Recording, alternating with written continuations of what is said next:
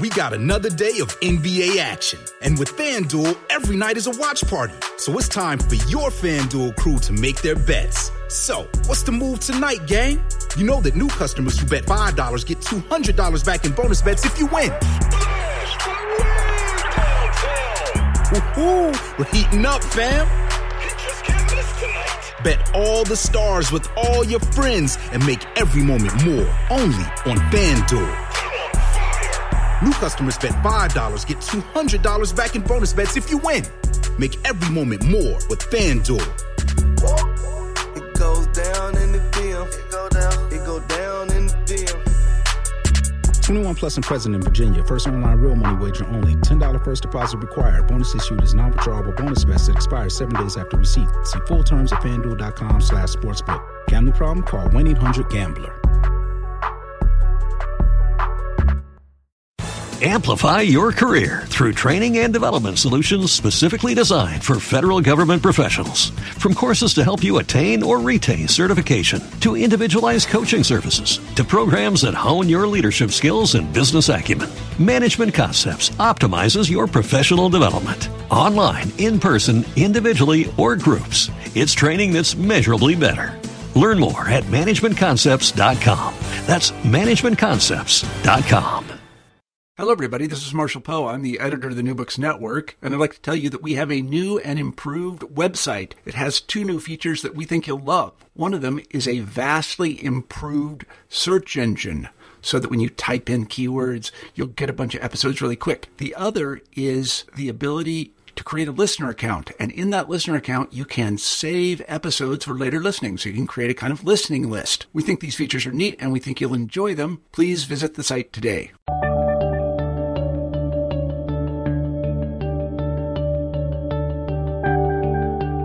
Hello, everybody, and welcome back to New Books in History.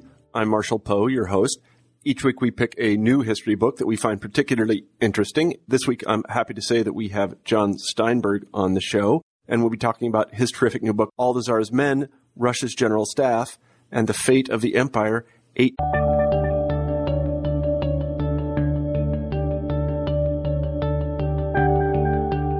Hello, everybody, and welcome back to New Books in History. I'm Marshall Poe, your host. Each week we pick a new history book that we find particularly interesting. This week I'm happy to say that we have John Steinberg on the show, and we'll be talking about his terrific new book, All the Tsar's Men, Russia's General Staff, and the Fate of the Empire, 1898 to 1914. In my humble opinion, the most important political event of the 20th century was the Bolshevik Revolution of 1917. A lot of attention has been paid to its origins, progress, and results. The conclusion of all that research about origins is that it was largely successful because of the disastrous state of the Russian Empire after its defeat in World War I, if defeat is the right word. The Tsar's armies had not done terribly well everywhere. The expense of the war in gold and men had proven too much for it to bear. This caused a lot of civil unrest, and that created the conditions under which the Bolsheviks could seize power. So that's been well studied. What's interesting is that the Russian defeat itself has not been well studied. There are people who study the Russian army in the second half of the 19th and early part of the 20th century, but there really aren't very many of them. One of them is John Steinberg, who wrote this book, and it's very eye-opening because it gives you an insight into, again, what is probably the second most important event of the 20th century because it led to the first, and that is, in fact, the defeat of the Russian army in the period 1914 to 1917. It's a terrific book, and I recommend that you read it. I really enjoyed my conversation with John today. He's an old friend. So without further ado, here's the interview. Hi, John. Hi, Marshall. How are you today? I am good. And yourself? I'm very well, thank you very much. It's a beautiful summer day here in Iowa. You're in Georgia, yes? Actually, I'm in Tennessee. Really? I did not know that. And how's Tennessee? Yes.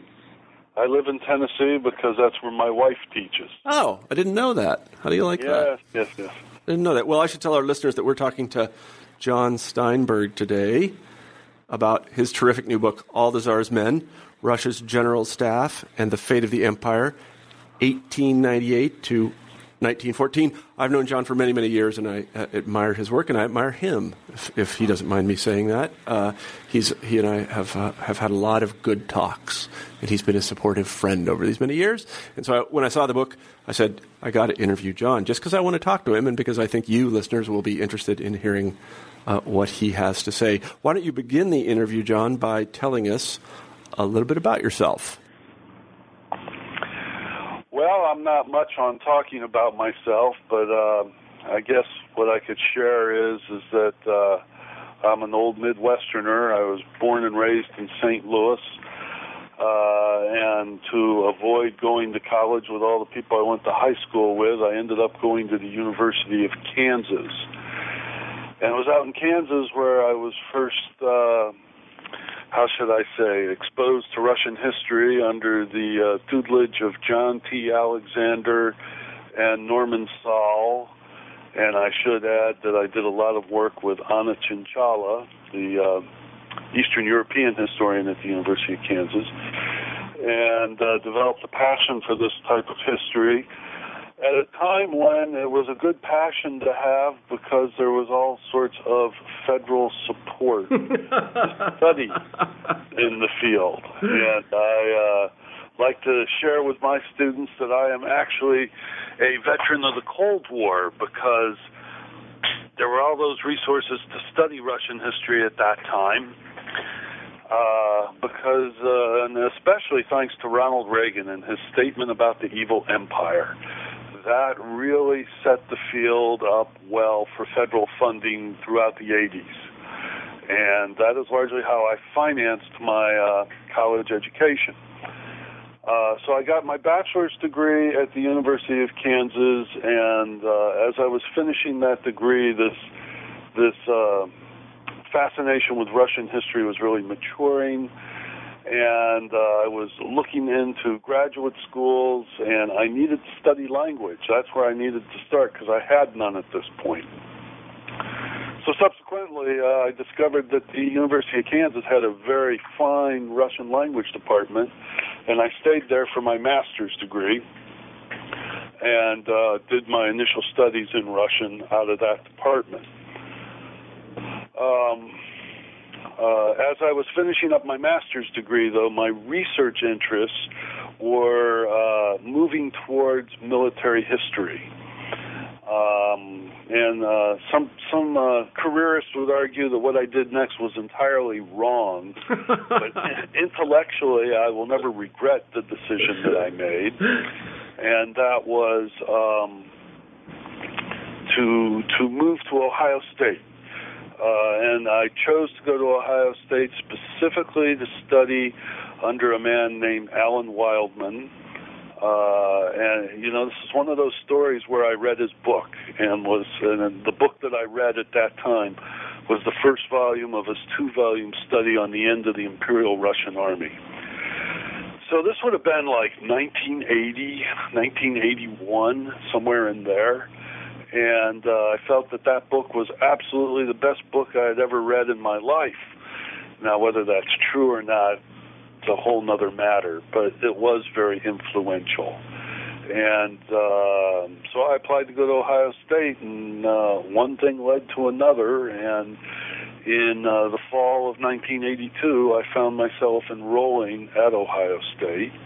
And once again, I guess you could say serendipity played a certain role here. I was very interested in military history. The thinking I had at that time was that I would become a Soviet military analyst. The Cold War would last forever. And I would always have a job. Perhaps shallow thinking, but it was nonetheless the best I could muster at that point in my life.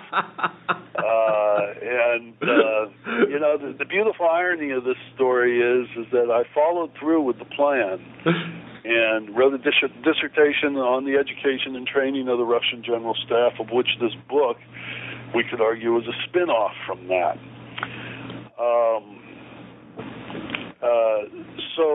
So the point I'm trying to make is I got to Ohio State, and I didn't realize going into that program that one of the things it was trying to do at that time, and I think it did do during the 1980s, was emerge as one of the best military history programs in the country. And so as a result, I had very fine training as a military historian under some very good people, of which, in some ways, you could argue Alan Wildman was not one of them, because his first love, his real passion, was social history. Mm-hmm. And when you read his books on the Army in 1917, he's really telling the story of the soldiers and how they drifted towards revolutionary activism. It's not conventional military history by any stretch of the imagination. But to Alan's credit, he insisted, as I was doing my work on the Russian General Staff, that I had to take the military history courses that were being offered at Ohio State. So I really feel like I benefited strongly, not only from his training as a historian, but also from his advice on how to develop my broader fields, which is, I use to this day. Mm-hmm. So for those of you interested in going to graduate school, I think I can still say that Ohio State has the premier military history program in the United States, don't they? Am I wrong? Yes, yeah. I would argue that. Of course, now I'm biased. Well, I'm not. I would have to think real hard about where to advise someone to go to if they did not want to go to Ohio State. Yeah. And wanted to do military history. Yeah, I think that's right. So, yeah. So why don't we begin talking a little bit about the book? I'd like you to tell us to begin with, since I think a lot of people won't know, what's a general staff? Excuse me. And where do they come from? Do we have one in the United States? Well,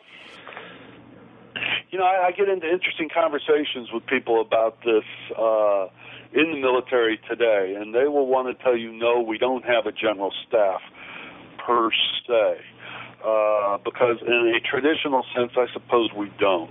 We have something called the Combined Chiefs, which is I would say, an outgrowth of general staff thinking. What is a general staff? A general staff is it's mainly an administrative / organizational / management unit that oversees all of the activities of a military establishment. General staffs come out of the Napoleonic period. You can argue that there are embryos of general staffs before the Napoleonic period, but what everybody has to agree with is, because the size of battles got so big, thanks to Napoleon, no one general could command everything. The age of the great captain ended with the Napoleonic period in history. And so what that great captain was replaced with was a command staff that had certain tasks and responsibilities that evolve over the 19th century into they become the people who plan for the next war. And then once the next war breaks out, their job is to oversee not necessarily command of the army in the field, although that's often what they all wanted to do in order to secure their reputations, but to oversee the management of supplies, both human and material supplies, the management in terms of them being utilized in the most expedient fashion in order to deliver victory on the battlefield. Mm-hmm. So it really is about a command unit that is responsible for overseeing everything that happens in a nation when it goes to war. Mm-hmm. And of course, there's tremendous struggle between civilian control and military control over how these assets are going to be deployed. And that struggle is something that will haunt the Europeans, and specifically the Tsarist military establishment. until the 20th century. Let me ask a follow-up question about general staffs before we move on to them. In the European context, as general staffs spread around Europe, how were the people in the general staff recruited and trained, generally speaking? Another very good question, because it's going to vary from country to country. Okay? But generally speaking, recruitment is a hot button issue for these guys, because they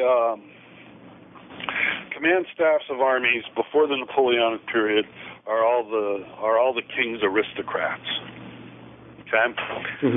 After the Napoleonic period, we go into the age of professionalism, and general staff officers come to epitomize the modern idea of professionalism. And so how do they become general staff officers? Through military educational institutions. Every country, including even the British, have some formation, some type of what we could call general staff academy. And these academies are to provide not only the education in terms of going to classes and learning everything from the military history of your country to the military capabilities of all the other great powers, so to speak, potential adversaries. That is all happening in the classroom. But as the 19th century unfolds, and the Germans lead the way here, what they come to realize is that all the book learning in the world doesn't help you once you get onto the battlefield. And so through the 19th century, we witness the emergence of really sophisticated peacetime maneuvers, war games, staff rides. And each one of these exercises have different goals in mind. But together, what they're designed to do is provide emerging staff officers with the know-how, not just the intellect, but also the know-how of how to move armies on and off the battlefield. So the names of some of these military academies might be familiar to some people. West Point is one of them, and it was founded around 1800, wasn't it? A little bit later? I can't remember when it was founded, but is it, did the English have one? Is it called Sandhurst or something? I can't remember. The English developed their Royal Military Academy at Sandhurst. Yeah, the Germans have their Kriegs Academy. Yeah. The Russian is the Imperial War Academy, which becomes the Nicholas Academy of the General Staff. And then the French have the École Normale or the École Normale de Guerre or something like that. I can't remember what it's called. It's the École Supérieure. de Guerre.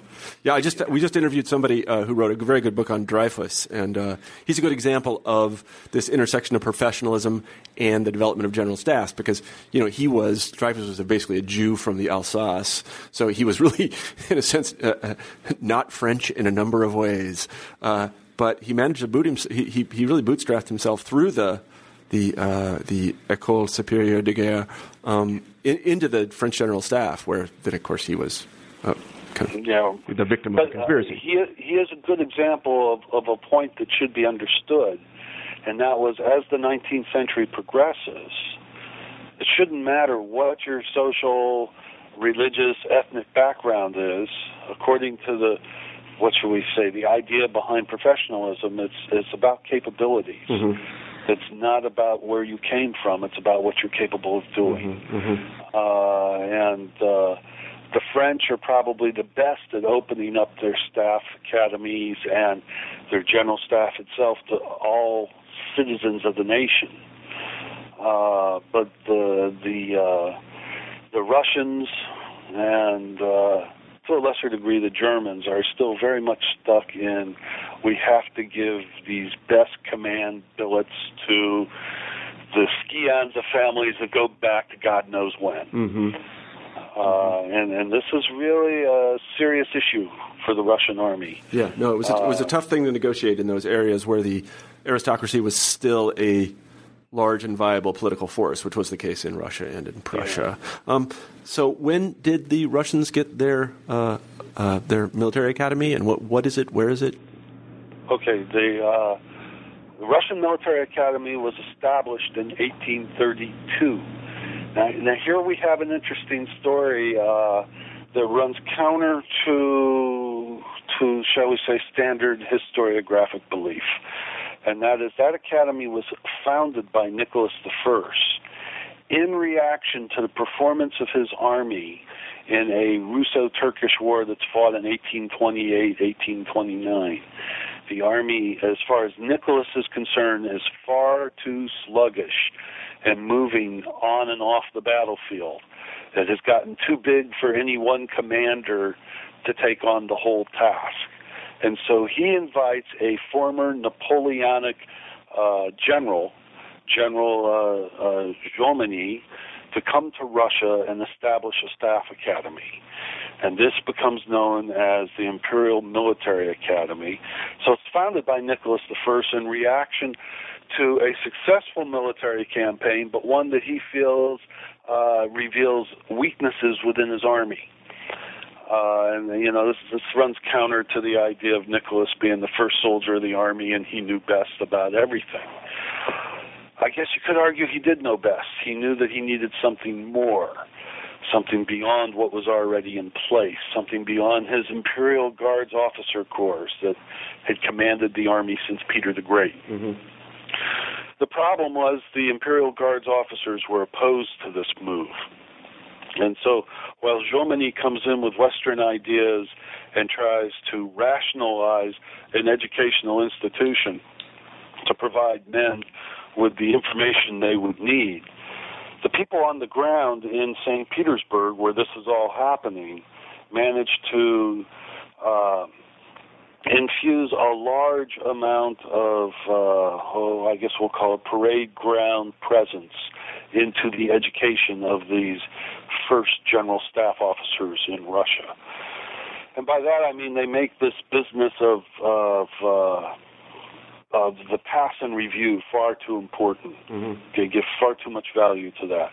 This whole business of making sure that they look right on the parade ground, mm-hmm. as opposed to learning what they needed to learn and then giving them the very real power they needed to command these armies when the time came. Mm-hmm. Mm-hmm. So the creation of a general staff and of an academy to teach them proceeds in the 1830s. And then, if I'm not incorrect, if my memory serves, the next major encounter that the Russians have is the Crimean War, and it does not go well. I guess that's putting it mildly. You're laughing, I think. Yeah. There's two things that I can say in response to that. One is you're absolutely correct. The Crimean War demonstrates that the Russians have fallen behind technologically from the Western powers, especially the British and the French. When you read about this war, I mean, everything from the ability to mobilize, which was the central task of the general staff. They had not considered mobilizing to the south against a foe that could mobilize much more rapidly than they could. In other words, the British and French, using steamships, get to the Crimea much faster than the Russian army, which is walking. Okay, that's a pretty remarkable fact. We just have to pause there for a second. It's even more remarkable when you think about the fact that Nicholas I is opposed to building railroads. An empire like Russia cannot exist without railroads. That's a stunning fact in itself. But the other thing that's going on here that is often overlooked within the general public is that this is also a time when the Russian army is building an empire. And so if you study the soldiers who fought in Nicholas I's army before the Crimean War, those who have significant combat experience are getting it fighting mainly in the Caucasus, mm-hmm. where they're pacifying rebellion and ultimately will subjugate the people of the Caucasus to the Russian Empire. Mm-hmm. And they are developing techniques for, shall we say, colonial conflict that will be well used through the 1860s and 70s when they essentially subjugate Central Asia and drive further east towards Manchuria. So this is an army that's doing well against colonial troops, or against, what should we call them?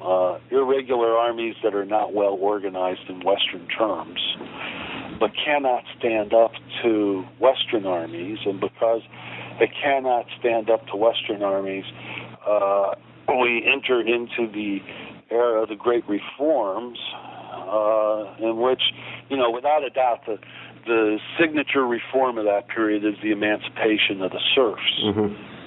But one of the amazing things, and I want to contextualize this properly, is in the late 90s, I attended a conference with Russian military historians at the Woodrow Wilson Center. And it was a 3-day conference that culminated with the publication of a book called Reforming the Tsar's Army. Great articles in that book. But the point I'm trying to make here is at the end of that conference, one of the people commented that we had presented 15 papers, and like 12 or 13 of them all began by telling the story of Dmitry Milyutin, and who was the war minister of Alexander II during the age of the Great Reforms. Mm-hmm. And it is Milyutin who is largely responsible for creating Russia's nation in arms in Western terms, of which the key to that was the Universal Military Conscription Law of 1874. That Universal Military Conscription Law is going to triple the size of the army, which means they need a lot more officers. So Milyutin, in addition to everything else that he does, completely overhauls Russia's military educational institutions. Today's world, we call them professional military institutions. And, every country has them. Every country had them then. Every country has them today. But the aim of Milyutin's reforms was to eliminate the favoritism given to the children of the nobility, simply because the nobility could not provide enough officers for the imperial army. So, if we go back to our friends in the general staff, in the 1850s, if you look at the number of students enrolled in the Imperial Military Academy, enrollments might in any given year range, if we're looking at the incoming class, the numbers are between, say, 30 to 50. By the time Milyutin is done reforming the entire general staff educational experience, he has now created an institution that can take up to 300 students in the incoming class. So, there you have it. Mm-hmm. I see. So, if we can move forward just a little bit, the next time the Russian army finds itself in major action is the Russo-Turkish War of 1870 something, I can't remember, and things go better. Yeah, things go better, but still, this is 1877-78. What's discovered in that war is that they now have better educational institutions and smarter officers, but there is still persistent meddling by, let's call them aristocratic dilettantes, that make this army stumble on an operational level. It really boils down to what's happening here is your top commanders remain these aristocrats who do not have this professional military education, and their underlings are staff officers who realize they're doing everything wrong. And, I love to compare this to, college professors who understand how the world works, but they have to work for deans and provosts who don't. and the end result is just sheer lunacy, sheer idiocy. And, what suffers the most is education. Right? Well, in the military sector, what suffers the most is victory. In other words, you don't win. Now, they do prevail in 1877-78, but consider this. Okay? The official history of this war is not really published until after the beginning of the 20th century. And the official history is something like 6 or 8 volumes long, but there are 96 volumes of appendixes. The issue here is that when the general staff officers on the historical commission who are charged with studying this war look at what happened, they discover that the command decisions made are faulty, and they are often made by either members of the Romanov family or by generals who come out of the imperial suite, which is, the place where all the aristocrats sit around. And it's hard for me to envision exactly what they do. But the imperial suite, of course, are the generals who are closest to the Tsar. And they are political generals right up until a war breaks out when they want to go and achieve glory on the battlefield. Mm-hmm. Mm-hmm. Now, at the turn of the century, there was a series of lectures given at the Staff Academy, and I'd really have to go chasing down. It may have been in the 1890s. They were led by a general named Martinoff, E.I. Martinoff, and he is very critical of the imperial family, specifically in these lectures that he gives at the Staff Academy. And, of course, the next thing you know, he's no longer in St. Petersburg. Martinoff is one of the better minds of the Russian general staff at the beginning of the 20th century.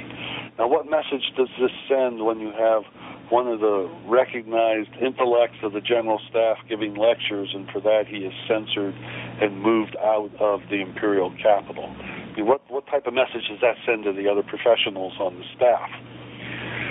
And to me, it's just a little example of the types of problems these guys had to wrestle with until the collapse of the regime. That never really stops. That type of meddling by less than professional officers never really stops. I see, yeah.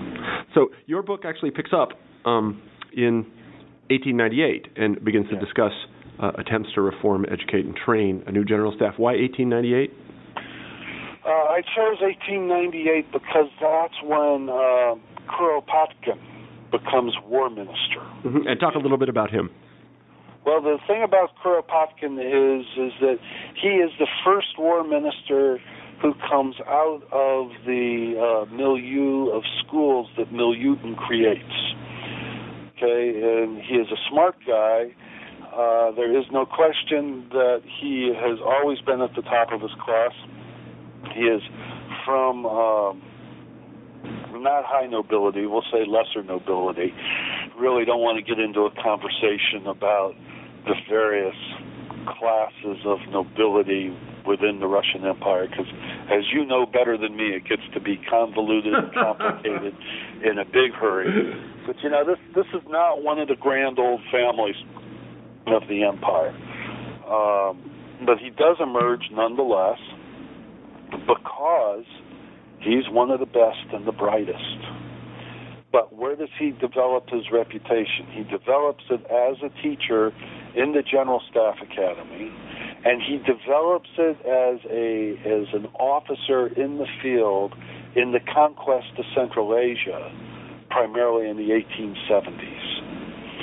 Okay, and so he is the first war minister who, unless you want to, the trajectory here is that Milutin's war minister from 1861 to 1881, then a guy named Vanovsky is war minister from 1881 until 1898. Vanovsky is one of these old guards officers who cannot eliminate the impact of Milutin's reforms. He's able to try to at least pay lip service to the nobility, but he can't eliminate this idea that the Russian army needs the best possible people it can be to be their officers. And Kuropatkin is the product of this process. So he's a product of the system. What does he want to do? What does he want to do? Kuropatkin, yeah. What he wants to do, what he understands as he becomes war minister, is that the key, if there is a key, to upgrading operational capabilities, which everybody understands, I mean by everybody across Europe understands, is the shortcoming of this huge Russian army, is to upgrade the whole process of conducting maneuvers, war games, and staff rides. Now, what do I mean by upgrade? Until Kuropatkin comes along, it's a given that the way this works is the best maneuvers, and by best I mean for your career purposes, the best maneuvers to participate in happen generally on one of the Tsar's estates outside of St. Petersburg. And when that maneuver happens, no matter what, whichever army the Tsar will end up commanding is the army that's going to win. Okay? And let me, if I could just digress for a moment here. Please do. Into the book and the sources, because this is something that took me, it was kind of like, breaking the code. All of these maneuvers that happen, there is a mountain of material published in association with them. It begins with some type of prospectus that is going to explain in general terms what this maneuver is going to be about. It progresses to actual orders that are given by everybody from the Tsar to the war minister to the chief of staff to various commanding officers. You can find this stuff if you dig hard enough. Okay, and then there are after-action reports. Okay, and I must have read somewhere between a half a dozen and a dozen of these to establish in my own mind that no matter what, a certain pattern would develop whereby the time you were reading the after-action report, what you read is that everything went off the way it was supposed to and everything was, outstanding. Well, that's just really great, except that if everything is perfect, then you're not having an educational experience. Mm-hmm. You're having some preconceived exercise designed to reinforce somebody's opinion of themselves or of the army. And the way I was able to get around that was I went to France, which was really tough duty, living in Paris, and read the French military attaché's assessment of these maneuvers. Mm-hmm. And the French military attaché was a man named Moulin, and he was in Russia for over 20 years. His story is a very interesting story. He must have had a Russian wife. It's the only way the story makes sense, because he literally spent the last, half to third of his life living in Russia. He must have been absolutely fluent in the language. You know from his reports that he had access first Alexander III and then Nicholas II. He dies like in 1906 very suddenly. So until then, you have these really, what shall we say, eye-opening reports in which you can go to the Russian sources and everything is perfect, but you read this man's evaluation of the maneuver he just saw, and you know everything is not perfect. Mm-hmm. And he's the one who spelled it out for me that the problem was constant meddling, which prevented any type of real instruction from happening unless, and here is the Kuropatkin innovation. What you have to do is conduct your maneuvers outside of the vision of the Tsar. I mean, literally the vision. The Tsar cannot be around. His imperial suite does not need to be around. And of course, this is bitterly resented that the war minister is conducting maneuvers without using those maneuvers to further the career of the insiders. Mm-hmm. Kuropatkin introduces maneuvers at military district levels that he is paying attention to for the purpose of evaluating the capabilities of soldiers. Mm-hmm. He starts this off doing just small maneuvers, but he's agitating the whole time for conducting a grand maneuver in which you would put various army units together. In other words, compose a combined army and put it on the field against another combined army and see what would happen. And he finally does that with the grand maneuver at Kursk in 1902. But he cannot do it without bringing the Tsar into it. And again, when I hate to say read the book, but if you read the book, you will learn that in doing this, he does have his instructive maneuver, but he also makes several enemies in doing it that will contribute to his downfall, although nobody will contribute more to Kuropatkin's downfall than himself. Mm-hmm. Mm-hmm. I see. So one of the things I think that we need to talk about just a little bit, since we've discussed meddling by the imperial family, there's also a biographical moment here, and that is the personal predilections of Nicholas II. He liked to think of himself as a military man, didn't he? So he didn't think of it as meddling. No, in fact, Nicholas II he would reveal to his relatives that the happiest days of his life was when he was Tsarevich and attached to the Preobrazhensky Regiment, which is the guards regiment that any member of the imperial family was attached to. And what he liked best about that is that he was treated like everybody else. And if you read this, you really will start to feel sorry for Nicholas II. You'll appreciate just how far in over his head he was. And I think it's something he understood. Yeah. But it was something that he could do nothing about. In other words, there was no way he was going to throw up his hands and say, I can't do this job, I won't be the Tsar. There's no way he was going to do that. That's what he needed to do, but no way was that going to happen. Yeah. And out of respect to the people in the military, Nicholas never promoted himself to general. He dies a colonel of the Preobrazhensky Regiment. Even to the point of when he takes over as commander-in-chief of the Imperial Army in 1915 in the midst of World War I, he does that, in his mind, strictly for ceremonial purposes. That is, he needs to step forward and say, I am the man who is commanding this army that is suffering. We will go down together, which they did, or we will win together. But he is smart enough to know that he needs to be surrounded by his best general staff officers in order to have a prayer, which obviously they didn't have. Well, it's interesting because one of the cliches that you learn, I think, as an undergraduate or maybe even as a graduate, I imagine this is taught a lot. And I don't really teach a lot of Russian history anymore, but if I did, I would probably say it, and that is we tend to tell our students that Nicholas was first and foremost a family man. But the impression I got from your book is that he really did think of himself as a kind of a military man, that this was where he wanted to be. He thought it was his calling. Is that right? Yeah, I think that is right. Yeah, that really does change things a little bit. I mean, one of the ironies here of this dual image, that is a military man and a family man, is where they intersect. He had all these uncles who would, I don't know, it reminded me of Thanksgiving. Very unpleasant. These relatives he had who really made his life kind of miserable. Maybe you could talk about them.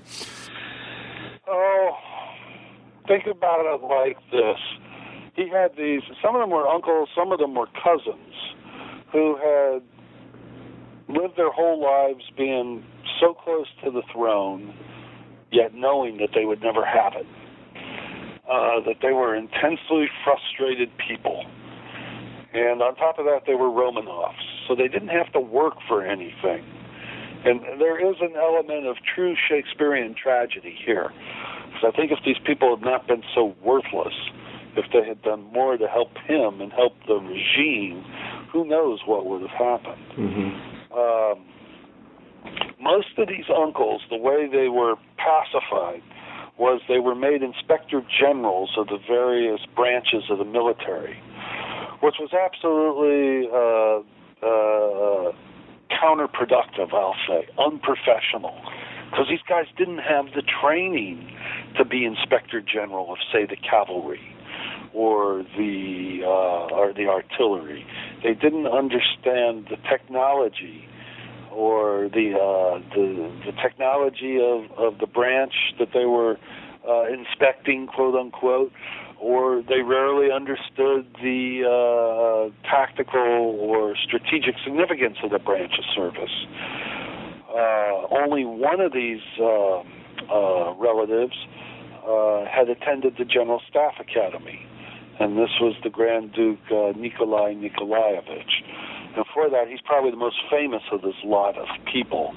I like your bad Thanksgiving analogy, because I think it's true. Nicholas II was poorly served by his own flesh and blood. Yeah. And it really does contribute to his problems. And it's the last thing he needed. Yeah. So the new system, insofar as it's a new system, is tested in 1904-05 during the Russo-Japanese War. I think it started. When does it start? I can't remember. 4 or 5? It starts in 04. Okay. And what happens there? Nothing very good. Nothing very good. The first thing you have to argue is this war. The key component of this war is control of the sea, and it's the first thing the Russians surrender. And not only do they surrender it, but they're completely intimidated by it, by their enemy, the Japanese. The fact of the matter is that and this is something that's really not well understood in the historiography, is yes, this war begins when the Japanese launch a surprise attack on the Russian fleet at Port Arthur in February of 1904. And so when we in the West read about this, we think of devastating Japanese surprise attack as in December 7th, 1941. The Japanese were not nearly as successful in February 1904 as they were in December of 41. Their victory in 1904 was largely psychological. Largely, the Russians were left with, who do these people think they are? And I literally mean that for all of its condescension. Mm-hmm. Because, the Russians first did not take the Japanese seriously. They would not begin to take the Japanese seriously until they have their first major land battle with them, which is in April of 04. In April of 04, they meet a Japanese army on the Yalu River. And, everything that can go wrong for the Russians goes wrong.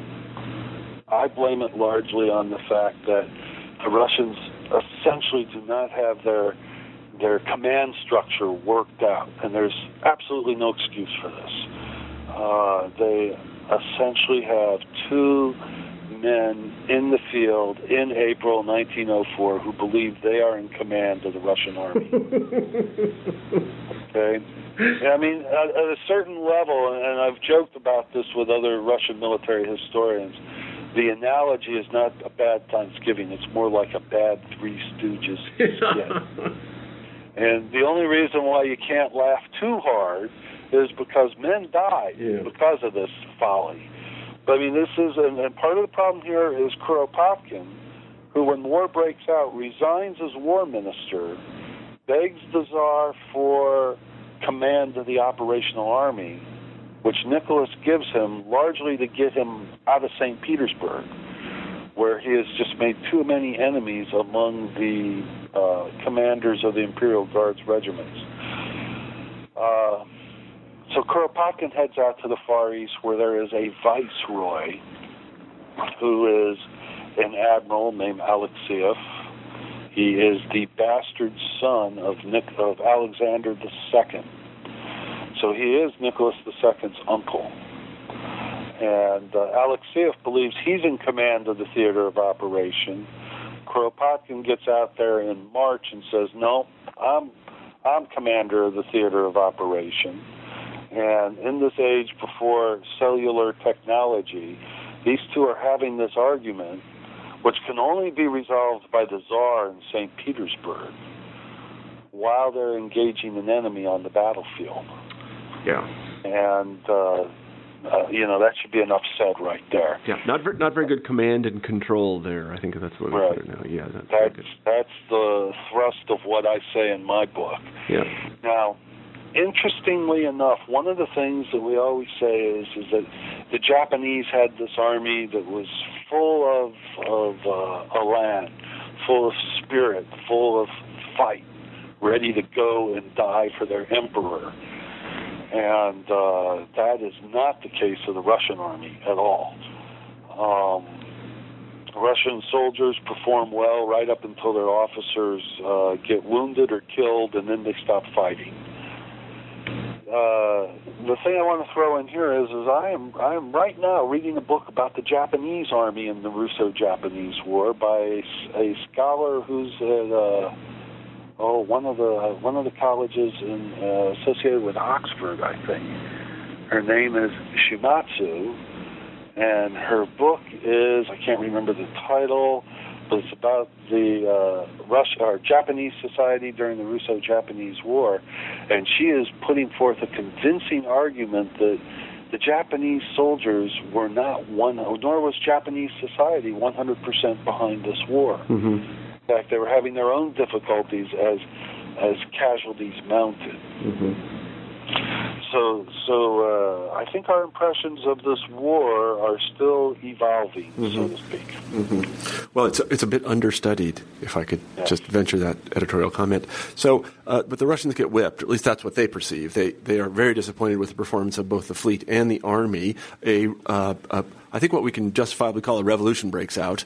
What is the military response to this? What does the military try to do? What does Nicholas II try to do in order to reform the situation to make sure that it doesn't happen again?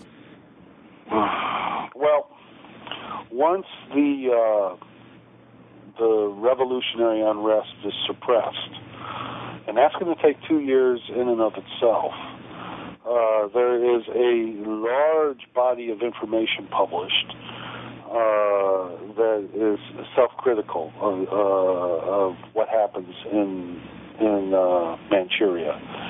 And instead of spending decades writing an official history, I want to say the official history of that war, they start publishing it in 1909, and it's done in 1911. And it's done by these general staff officers. And it's a very good critical history of their operations. So what do they have to do? What they have come to realize is what any of these military attachés saw in the pre-war period. That is, influence within the army has to go to the military professionals. So one of the first things they try is to reform the organization of the army with the idea of copying the German model, which means that you're going to create an all-powerful chief of staff. And this chief of staff of the army, who is going to be a general staff officer, and this chief of staff should have overall operational control of the army. Not the war minister, not the czar, but a chief of staff. And the chief of staff's job will be to train this army and prepare it for the next war. So the chief of staff was supposed to, in this new brave new world, go back to the war minister and say, here's what I need to fight, the next war. It is very, if you think about it, in today's world, if you were to go to the Pentagon and gain access into its, secret recesses, you would find that there is a war plan in a 3-ring notebook for any scenario. Well, hopefully these scenarios are on computers now. I always think of the old 3-ring notebooks. Yeah, I do too. They would break out. For any feasible scenario out there. In other words, you want to go to war with Iraq, we have a war plan already. Mm-hmm. And in the course of creating that war plan, you're going to decide who's going to be in command from day one. Mm-hmm. And this would be predetermined. The Russians are trying to move toward this. okay, but still too much meddling. And so in 1905, under the leadership of this Grand Duke, Nikolai Nikolaevich, they create a Supreme War Council, and that Supreme War Council is supposed to support a Chief of General Staff, and that Chief of General Staff is supposed to have the right to report directly to the Tsar. Mm-hmm. Okay, so that's the prime administrative reform, but by 1909 it's completely undone and they go back to their old ways. And here you get wrapped up in the history of the Duma, Russia's parliament, and the relationship between the Duma, the military, and the Tsar. And where things just come grinding to a halt is over budgetary issues. Duma politicians believe that if they're responsible politicians, then they control the state's budget, which Nicholas II never intended for.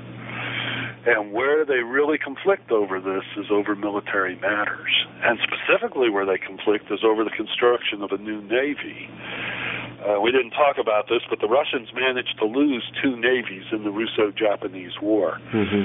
And for them to prevail as a great power, they need to build new ships in the post-war period, which is an interesting task for an empire that essentially bankrupts itself fighting out in Asia and then loses the war. When the Tsar announces that he's going to build a new fleet, the Duma politicians go berserk over the fact that the same people who commanded the Navy in 1904-05 are still in place in 1909-1910 when this new fleet is going to be built. And they're like, how can we do this? And the Tsar's reaction to that is to, I think the literature likes to portray it as these guys, these Duma politicians, touched the Tsar's rawest nerve. And in so doing, the Tsar seizes control of the military budget and goes back to the old ways, which means that he becomes dependent on a war minister, not a chief of staff, for all things military. And at the same time, though, that all of this is going on at the highest levels of the empire, you have a dedicated staff of professional general staff officers who continue in the Kuropatkin spirit of conducting small-scale maneuvers outside of the vision of the Tsar and his minions, trying to upgrade operational standards. And there's another big brouhaha over what type of things people should be learning at the Staff Academy. It should be more specialized as opposed to a universal military education. That was a huge debate going on between 1905 and 1914. And none of that's ever really genuinely resolved because there's, not enough time. World War I is upon them before there can be any type of systemic reform in the post-Japanese War period. World War I is a little bit outside it's outside the scope of the book, but since I have an expert on the phone, I want to ask some questions that I don't think I've ever asked a military historian, a Russian military historian about. One is, it bears on the topic of the book, but it's a cliche that we hear all the time, and you'll find it in every textbook, and that is that once the Russians started to mobilize in 1914, they couldn't stop. Is that true?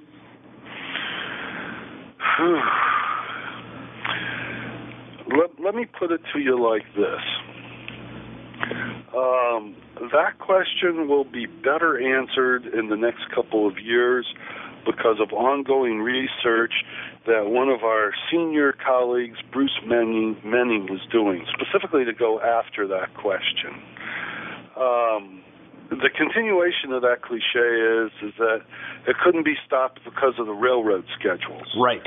And I think that pretty much is going to be discovered as myth. It is more, again, you fall back on what you know best, okay? And what I know best in reading all of this is that the heart and soul of the Imperial Russian Army is into fighting a war against the Austrians, because the Austrians are their traditional enemy. The whole German adventure is prompted by the French. And it was their Donnybrook, the Russians' Donnybrook. They should have never gone on with that. Could it have been stopped once mobilization began? I would say that it probably could have, but nobody knew how to do it. So I guess that means it couldn't have. Couldn't have been. Yeah, I don't know. Yeah. Do you understand what I'm saying? I do exactly know exactly what you're saying. Yeah, I see. I understand exactly what you're saying. That's the kind of thing that politicians say and get in trouble, but we're historians, so that won't be a problem. Yeah. It was like it reminds me for all the world of I was for it until I was against it, or I was against it until I was for it, or whatever he said. Yeah. But anyway, question number 2. Now, we also have this cliche that the Russians got trounced on the Eastern Front, but actually I've looked into it a little bit myself, just a very little bit, and largely through the interviews in this show. That's really not quite true. Sometimes they did very well. How do we explain this inconsistency of performance? The most common explanation is that the Russians could beat everybody but the Germans. That is, when they were dealing with strictly Austrian units or Turkish units, the Russians prevailed. As soon as the Germans showed up, they were better organized, and their troops were better trained, and the Russians couldn't hold against them. The idea that they failed at everything, ironically, comes largely out of the events of August 1914. And I say ironically because, the Russians got their butts kicked in East Prussia, but they did not on the southeastern front or southwestern front, where they fought the Austrians. Mm-hmm. They essentially take over Austria, Galicia,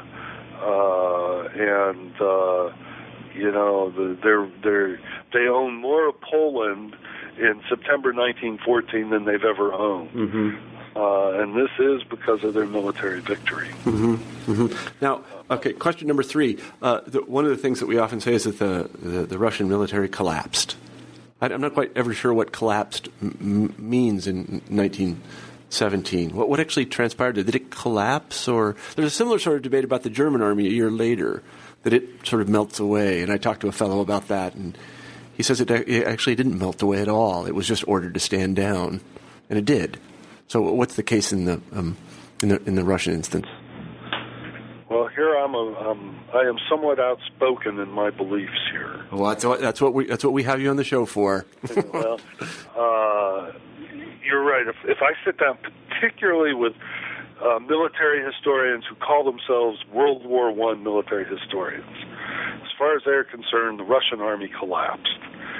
And I will point out that if you read Norman Stone's, and this is a book that was published in the 70s, a book entitled simply The Eastern Front, he is looking at the flow of supplies and the flow of men going into the Russian front in the winter of 1916-1917, and he is saying for the first time in the war, the Russians are developing substantial majorities in terms of men and materials that are going to give them the advantage, and that if the revolution had not come, this army could have prevailed in 1917. Now, I'm not a big Norman Stone fan, nor am I a big counterfactual history fan, but there is some food for thought there. Mm-hmm. The Germans and the Austrians or the Turks, none of them defeat the Russian army in the spring of 1917 when this revolution occurs. The revolution was a political event with an army standing in the field at the front. Okay, you cannot say that they were defeated by the Germans in 1917 until after the revolution. Mm-hmm. And, after the revolution, you're talking a completely different game, mm-hmm. because that revolution is what sparks men to say, now wait a minute, what am I doing here? And quite frankly, it's a legal argument, because the point of this is those guys were drafted by the Tsarist military establishment to fight a war.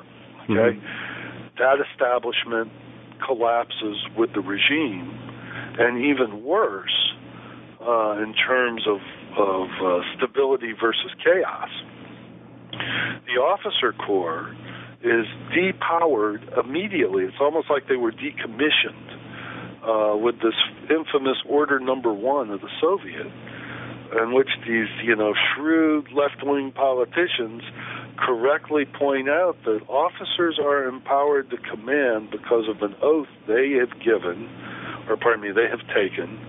and that oath is to defend the Tsar. Well, the Tsar is no more, therefore these guys no longer have command authority. That's what destroys the Tsarist army, not the Germans. Yeah. No, it's funny you mentioned Norman Stone, because the question was prompted by my interview with him.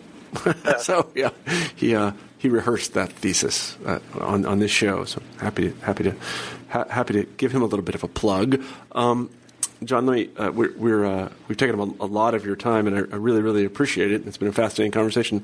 Let me close the interview, if I may, with our traditional final question on New Books in History, and that is, what is your next project? What are you working on now? Well, I actually have two projects, which means I can't do either well.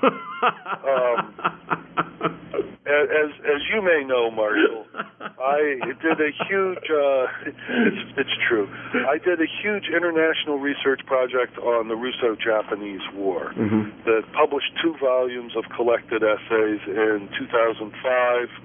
Well, Volume 1 was 2005, Volume 2, 2007.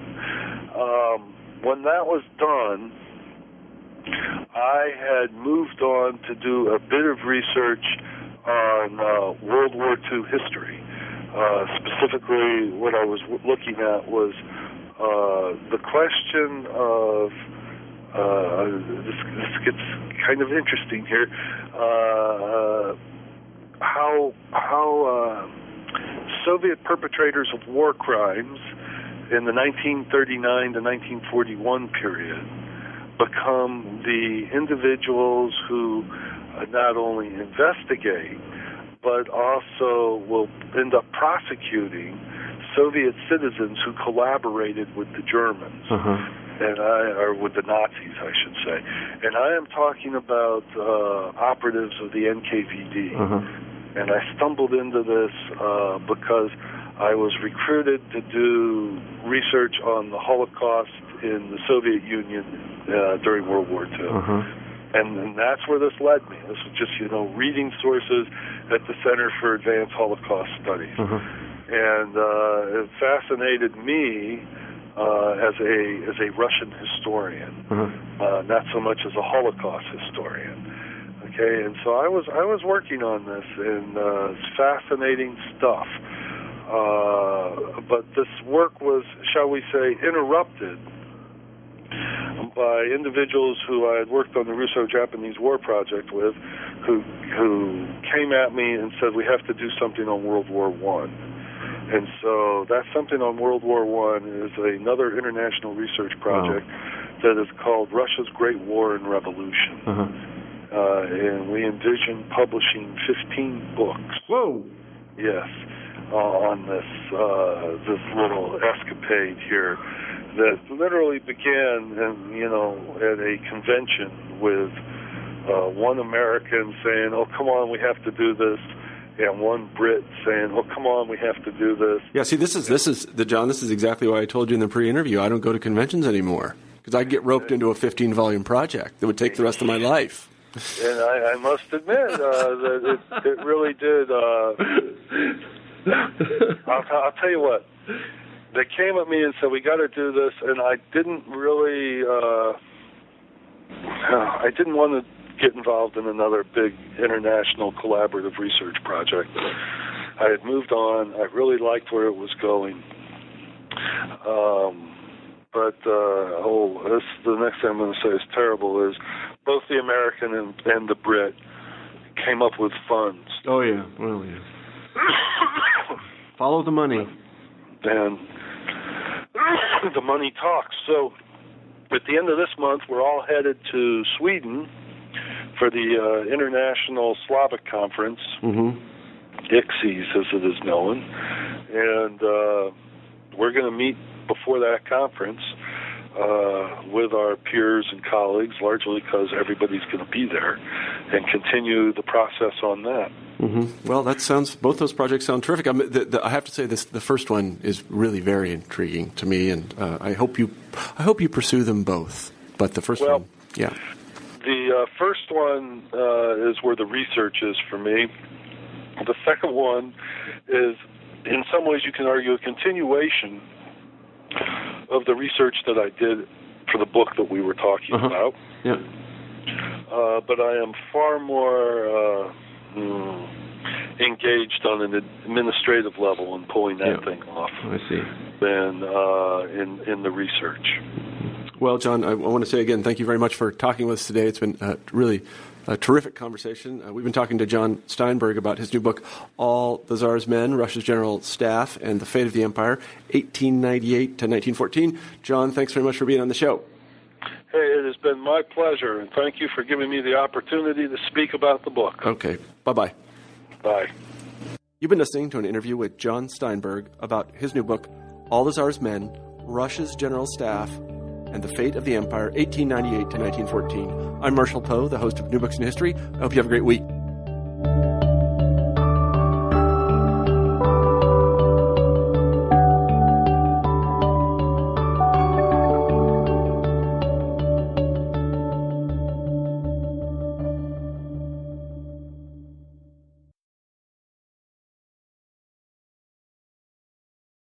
Amplify your career through training and development solutions specifically designed for federal government professionals. From courses to help you attain or retain certification, to individualized coaching services, to programs that hone your leadership skills and business acumen, Management Concepts optimizes your professional development. Online, in person, individually, or groups, it's training that's measurably better. Learn more at managementconcepts.com. That's managementconcepts.com.